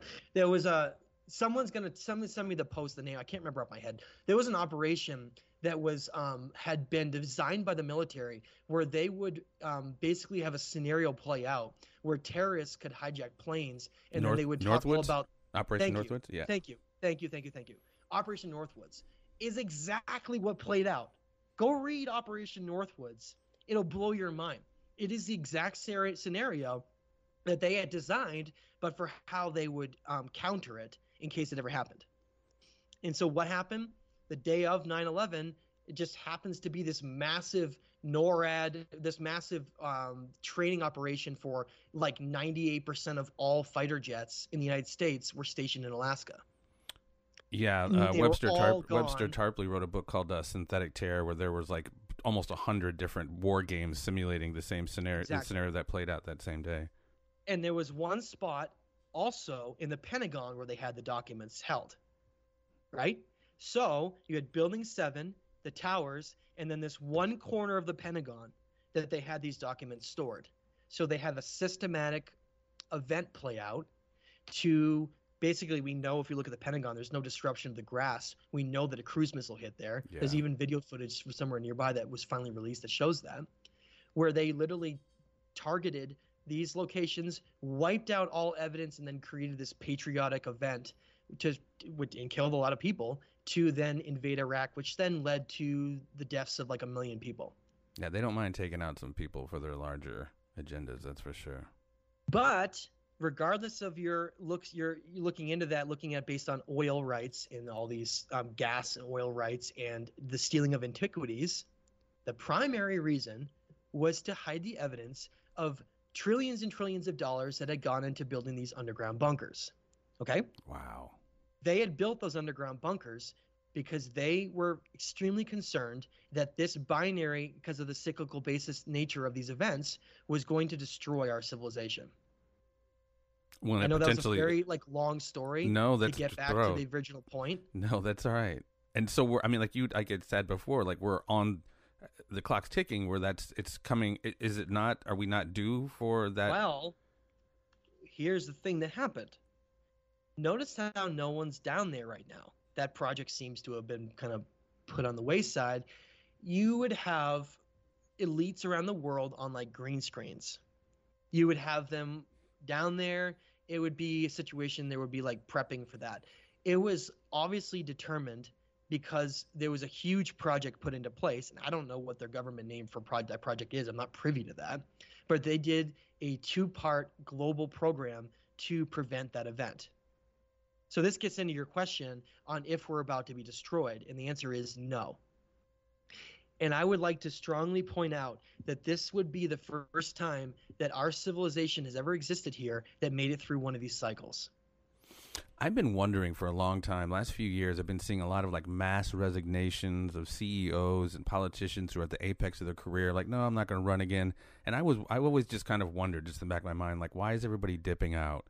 And I've known about Mount Weather and places like that, but I don't know. That's so fascinating. Are you other people delving or speculating as far? Oh yeah, this is known in high levels. The thing is, not everybody might believe it. I mean, in terms of us preventing it. Imagine you have this consensus based on the scientists, the astrophysicists they have working for them on this global 2-part program that I could explain, which has so much evidence behind it to tie this in. That maybe a lot of them don't believe it's going to work. So they decide they want to go live out their years and do whatever they can to enjoy that, because I want to go into what that program is. In the 1990s, again, think about the correlation here, okay? It's too many things that correlate to be a coincidence. You have this announcement of the planet in the early 90s, then it disappears, all of it's buried, they find the binary star, right? All this stuff happens, and then you have these events with the black budgets disappearing, the underground stuff being built, but then all of that kind of goes quiet, and then these 2 major projects get developed. The 2 projects are, they determined that they could do a combination of 2 things that they felt confident enough that could prevent this event. The 2 programs was a massive global geoengineering program to use aerosols into the upper stratosphere. They're called stratosphere aerosol injections in the stratospheric, to basically prevent these cosmic solar rays that are bombarding the planet, because it's happening now. Out ahead of this, we're in it right now. Is this chemtrails? Is this the role of chemtrails? Yes. This binary companion is getting close to our sun right now. It's happening. And so right now, while the Earth is warming and you're getting all of these cosmic rays bombarding the Earth, we know that because the poles are already shifting. We already know that. They're not hiding that. They're talking about how they have to fly out to take new readings to fix because of using GPS and using all these global positioning devices. We already know that the poles are shifting. The Inuit have talked about it. We know that's happening in conjunction with the warming. It all makes complete sense. How is 13,000 years ago? If regardless of what we're spraying into the atmosphere, how will that stop the impact of like the poles shifting in such a short period of time? So yeah, I can explain that. So imagine as a two-part process. The first part is that they and they as in people in the government, but you can go look and find documentation on them talking all about how this is like a hypothetical thing where they could do these highly reflective materials to prevent climate change and all these different things. But one of the very interesting aspects that came out, there was articles that have come out that have said, wait a minute, some of the warming of the earth seems to be related to the fact that the heat loss in the atmosphere seems to be significantly different in the last 30 years than it used to be. The heat's not leaving the atmosphere. It's funny. There was articles that have come, scientific papers that have come out that have been really perplexing and looking at how the heat loss based on our atmosphere seems to be really different than it used to be, which they equate to the major reason why this warming is occurring, not industrial activities. Anyway, the point is, there's a global program that's around the world that you can see if you know artificial clouds at all. This cloud seeding program that they're seeding this aerosol aluminum and other metals that's been very well documented in many places in the upper atmosphere. You can see it all around the world. It's not contrails. They don't disappear. They grow into giant clouds and it turns all cloudy, but they're very strange looking. They have like this weird, like filtered look. If you know what they look like.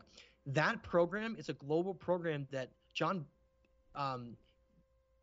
that is talked about in the Senate and during some of these committee meetings where they discuss how it's not a very expensive project because aluminum's a byproduct of a lot of our operations we do today, where they can put that in the upper atmosphere and they can reflect a certain amount of these solar charged particles back into space.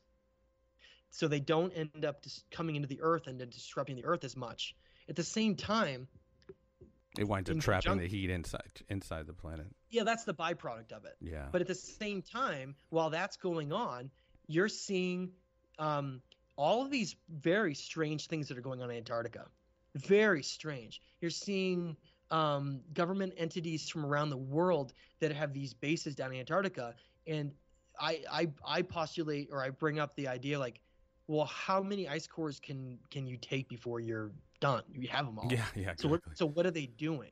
What are they doing in Antarctica with these secret places in Antarctica? And I believe based on the toroidal field of Earth and how energy and how the magnetosphere works with Earth, that's where if you were going to do something to manipulate to try to prevent the poles shifting and to protect the Earth from wobbling and having a complete disaster occur, you would have to manipulate it down in Antarctica.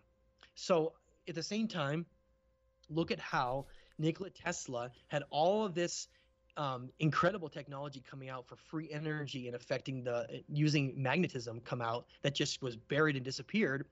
I firmly believe that after everything I've looked at, that it's this two-pronged approach. Drilling these massive holes in Antarctica down into the earth and using some kind of artificial technology to prevent this shift of our planet, basically like shifting the poles by I think artificially shifting them the opposite way, basically like counter like a top spinning. They're able to basically shift it the other way so that when that shift occurs, it can kind of balance and counter itself, as well as reflecting these charged particles in the upper atmosphere back out into space. So I believe, based on what I've seen to connect that whole story, that they're looking at the percentage chance that that's going to be successful and that it has a high level chance of success right now, which is why nobody's freaking out. Wow. To make a long story short. Well, I mean, like I said, they're still building some of those like Mount Weathers just in case, of course. Now, let me ask. I mean, obviously, we have way more technology now than they used to have in the ancients. But going back to them understanding the cycles of these cataclysms, you got places like Derinkuyu, which is in Cappadocia, Turkey, basically an underground city. Is that, did they build that because they knew something like that was coming? Exactly. Now look at Turkey is this centerpiece of the world, which is like at the crossroads of the Fertile Crescent, as well as a lot of the civilizations that were to the west of it. It's sort of at this center point, far inland, where they have this specific type of limestone bedrock. Well, actually, it's not limestone. It's a type of volcanic ash, ancient volcanic ash that formed these deep layers that are very easily manipulated. Okay. So the ancients figured out that these catastrophes occur, which is why I think the primary reason Göbekli Tepe existed. Göbekli Tepe being an astronomical library that was mapping out the precession of the equinoxes and the different cycles, is that they knew, based on the sole survivors of those other civilizations, they knew that these events were occurring. And I actually would go as far to say that the reason why a lot of the pyramidal structures like Giza, built in the specific location on the 30th parallel, as it was, along with some other locations around the world, may have been the attempt by that civilization to try to prevent these events. As a gigantic resonant frequency device built in a specific part of the earth that maybe was able to somehow try to balance some of that energy on the planet to prevent these events. And we find evidence in the Great Pyramid of Giza of certain shafts that exploded from an overcharging of energy that basically overwhelmed them. So I think that I really do believe this was very well known throughout these ancient civilizations. And they knew that other civilizations had been unsuccessful with preventing them or just hadn't survived. And so what they did was they constructed the largest area of underground cities in the world in Derinkuyu. There are, some think, up to 200 underground cities, but for primary ones, there's like a dozen at least. Derinkuyu is the most well-known one, but they basically have these incredibly immense underground cities that have been created with these gigantic circular doorways that could be rolled over to lock and seal everybody in. But they did it in a way where it's all connected through air shafts and individual rooms where you could have animals living and then people living, and then areas to prepare meals and areas to literally like survive underground for large amounts of time. And you would do that if you were going through one of these cycles where certain times of the earth where you couldn't even be on the surface, or you'd be like vaporized, or tsunamis potentially going through, or gigantic fires, all these events that were going on. This was a place that was used by civilizations for thousands and thousands of years over and over again, which is why we find tools and evidence of other civilizations like the Hittites and others that are in there but didn't create it originally. Wow. Man, I'm keeping you a long time, and I just have a couple more questions. Okay. So you guys, some of you guys' plans, you, Billy Carson, Rex Bear, I forget who I was going down there with you, but you guys are heading down to South America, Tiwanaku, Pumapunku, and I'm just thinking as you're talking about the heat and stuff, some of the megalithic structures down there, as you pointed out, and as have been seen, I think they're like H blocks. They're just huge stones that clearly weren't made by, Bronze Age tools, Sacsayhuaman for an example. But I remember there was one of them, I think you pointed out, there's huge scorching on one side of it, which means it obviously was exposed to huge amounts of heat, and on the other side. But anyway, what are you guys going to do down in Peru? Because you guys got a plan to go down there here, I think, this fall or sometime soon, and speak to like I said, the megalithic structures that are to be found down there: Tiwanaku, Pumapunku, Machu Picchu, etc. Well, we're going to try to get to Bolivia. That's in Bolivia. We don't know if we're going to be able to we're definitely going to get to Peru. But in November, at the end of November, we're going to be taking a trip. Billy Carson and I and Jay Campbell, and we're going to be meeting up with Brian Forster, hopefully, for a few days. We're going to be going down and seeing some of the primary megalithic sites like Machu Picchu, Sacsayhuaman, Ollantaytambo, and some others, Cusco as well. And we're going to be discussing the different layers of civilizations, evidence of destruction, vitrification, discussing those civilizations, what had occurred with them. And we're going to be filming and doing some really exciting stuff down there during that time. But yeah, that's a perfect place to describe and show the different civilizations that have come and gone before the Younger Dryas, and how there's distinct layers that show that, as well as the vitrification and some of the evidence of that destruction on some of those structures as well, that just shows and backs up that these events occurred to them, and how they most of them were destroyed and had to try to rebuild or carry on with a later civilization that came after and found the ruins. So that'll be an exciting trip. Really looking forward to working with Brian and getting down there with Billy and doing that. It's just an awesome meeting of the minds. You guys are so obviously passionate and knowledgeable about what you do, and specifically that sexy. I'm thinking it sounds like sexy woman, but obviously that's not what it is. Sexy woman or something like that. But just seeing that, like the huge, however many ton rocks and how they were molded, and there was no mortar, and you could like slip a piece. You can't even slip a piece of paper in between them. Like that wasn't Bronze Age tool stuff, but like you talked about, you could see where the geology and the architecture changed. Where obviously it was, one kind of one type at one level, and then on top it was obviously the Incans who built on top of something that was way more advanced in their capability. Yeah, they in what we think of as the Inca was actually, all the evidence now is pointing that they had nothing to do with that big megalithic stuff, that they actually found. They were a group that had survived as an indigenous group in the Amazon, and during those events, because they had those skills and capabilities, which is who would survive if we had that happen today, but they came out of the jungle and found the ruins of those civilizations. Yeah. And that's why it's so primitive. That's why the work they did with the mortar on top is so primitive in comparison to the other stuff below.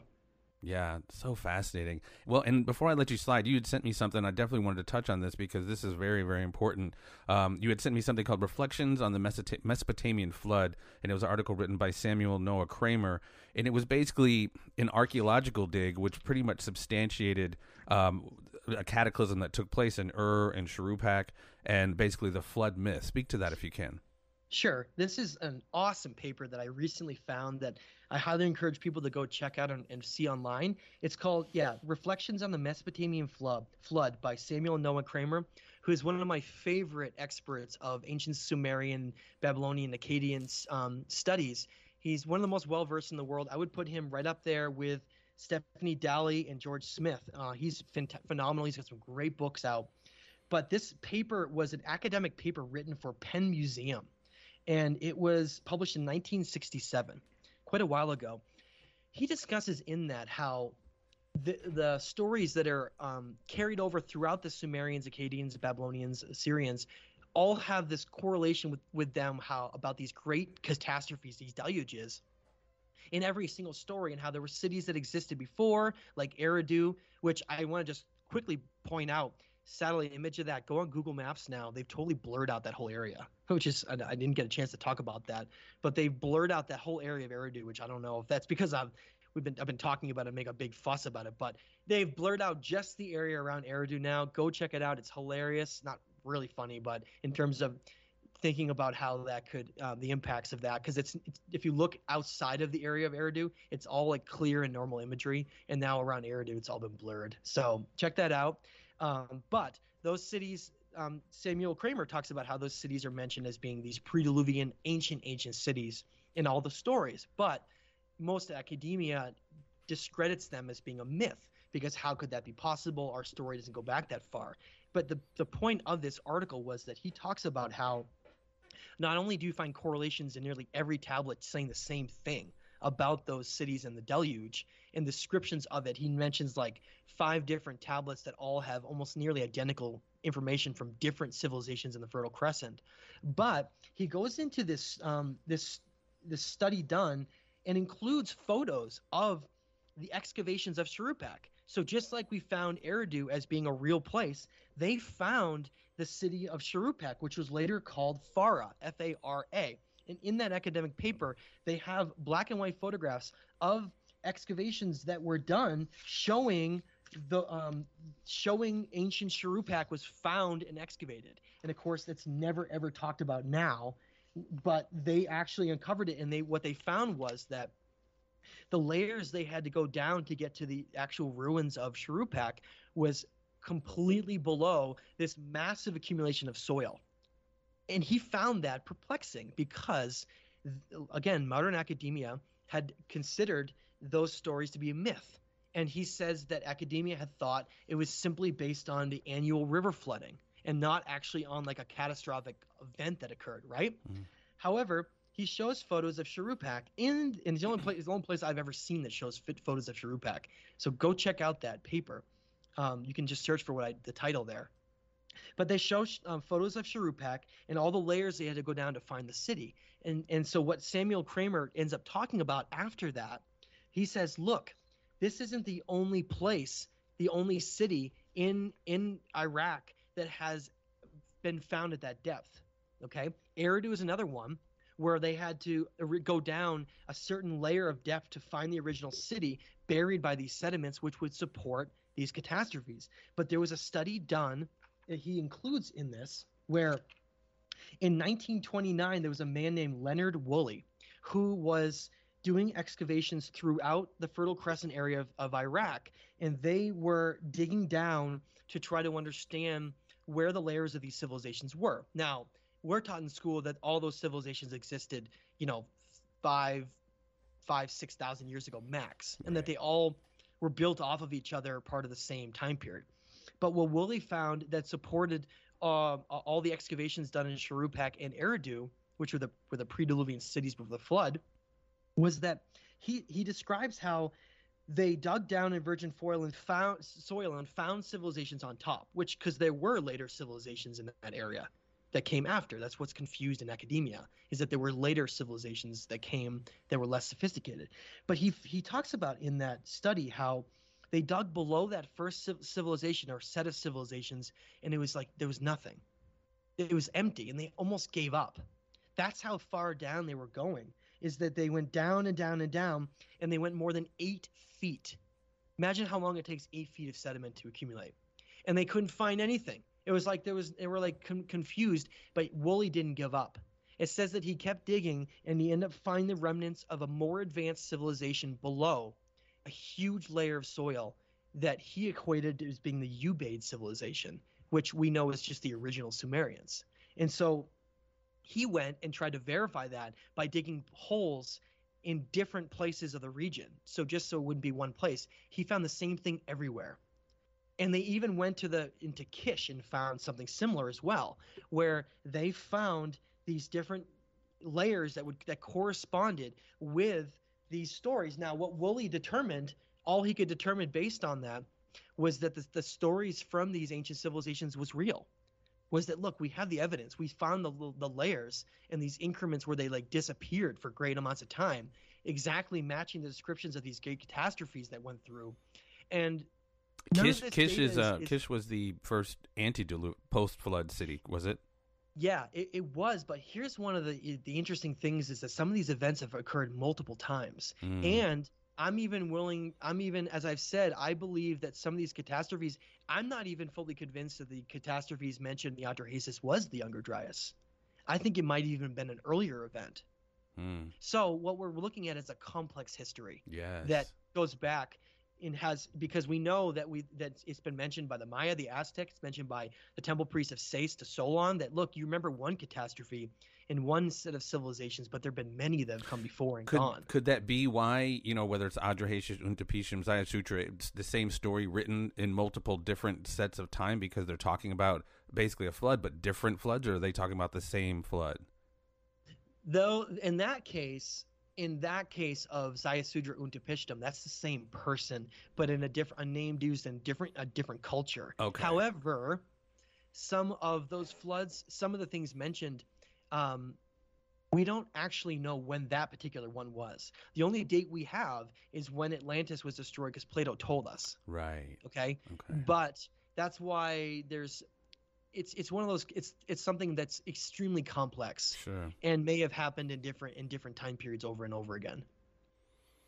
Interesting. Wow, you've sufficiently blown my mind today, Matthew. I'm still on the 9/11 stuff, which I got to almost re-listen to this because I find all of this so very fascinating. Long story short, ladies and gentlemen, our civilization has come and gone so many times over a very, very long period of time. And I just saw one of the posts you made today, and at the end of the movie Higher Learning, it said the word unlearn. And I think you said something about, I think it was a picture of Yoda saying there's so much we have to unlearn. And that's so very true. Yeah. There's so much, this information is so dense. And it goes back to, I mean, I guess people talk about the Great Reset. I think one of the first great resets was after the fall of Rome, the beginning of the Holy Roman Empire, the Crusades and things like that. You know, the Dark Ages, when, you know, they began creating this narrative where they began telling us this false history, if you will. That's when it started. Yep. And the people can go back to the origins of St. Patrick's Day that Matthew's talked about. That's, you know, that was about not getting rid of real reptiles, because serpents were actually, back in the day, were symbols of enlightenment. They were talking about getting rid of the Druids and the ancient knowledge that they had. Wow. Yeah. And just imagine, people deny the idea that the Holy Roman Empire had something to do with rewriting our doctrine to history, except that the Romans were the ones who were destroying ancient libraries all around the world, including the Library of Alexandria. Yes. It's all correlated to the fact that they were the civilization that came along to control religion and history and rewrote the whole story. And that's what we're trying to get out of now.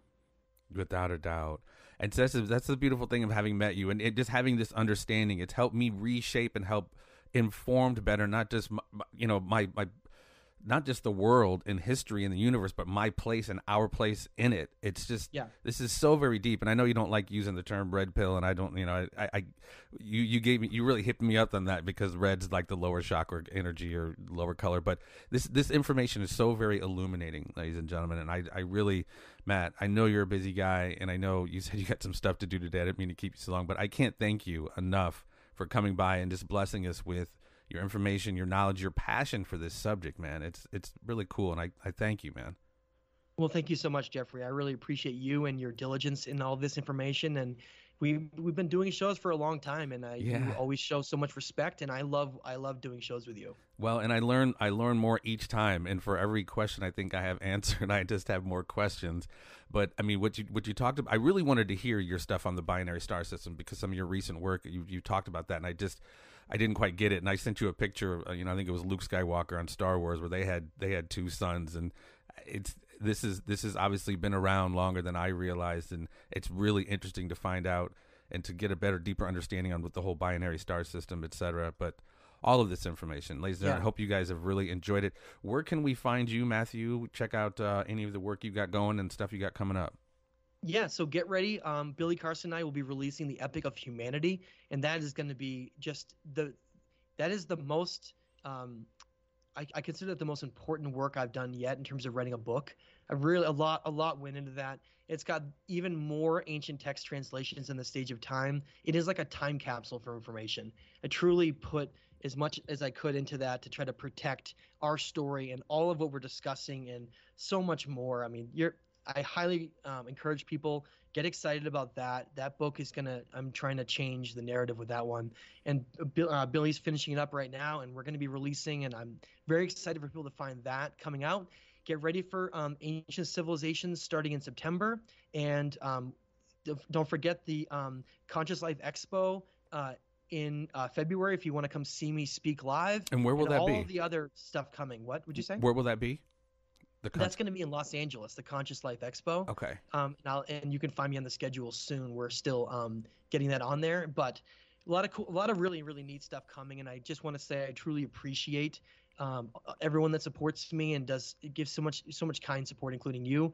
And you can find my work at thestageoftime.com or my YouTube channel, Matthew LaCroix, Instagram at The Stage of Time, and as well as Facebook and maybe some other things coming along in the future. So thanks so much, Jeffrey, and thanks to everyone else. I really appreciate it. For sure. And you also, I can't not mention, you recently got a shout out from our boy Sam Tripoli on the Joey Rogan show. That was pretty awesome. I did, and I'm hoping, obviously, that I put a request in, and try to help me, guys, if you can. But I want to get on Joe Rogan. I think I could change some minds on that and probably change his mind. That'd be some mind-blowing stuff. Matthew, I can't thank you enough, my friend. Peace and so much love, respect for all the work you do, and I look forward to just keep watching you grow, my man. Thank you so much, Jeffrey. I appreciate it. All right. Take care, everybody. Thank you guys for joining us once again for another episode. Peace and all that love. Respect.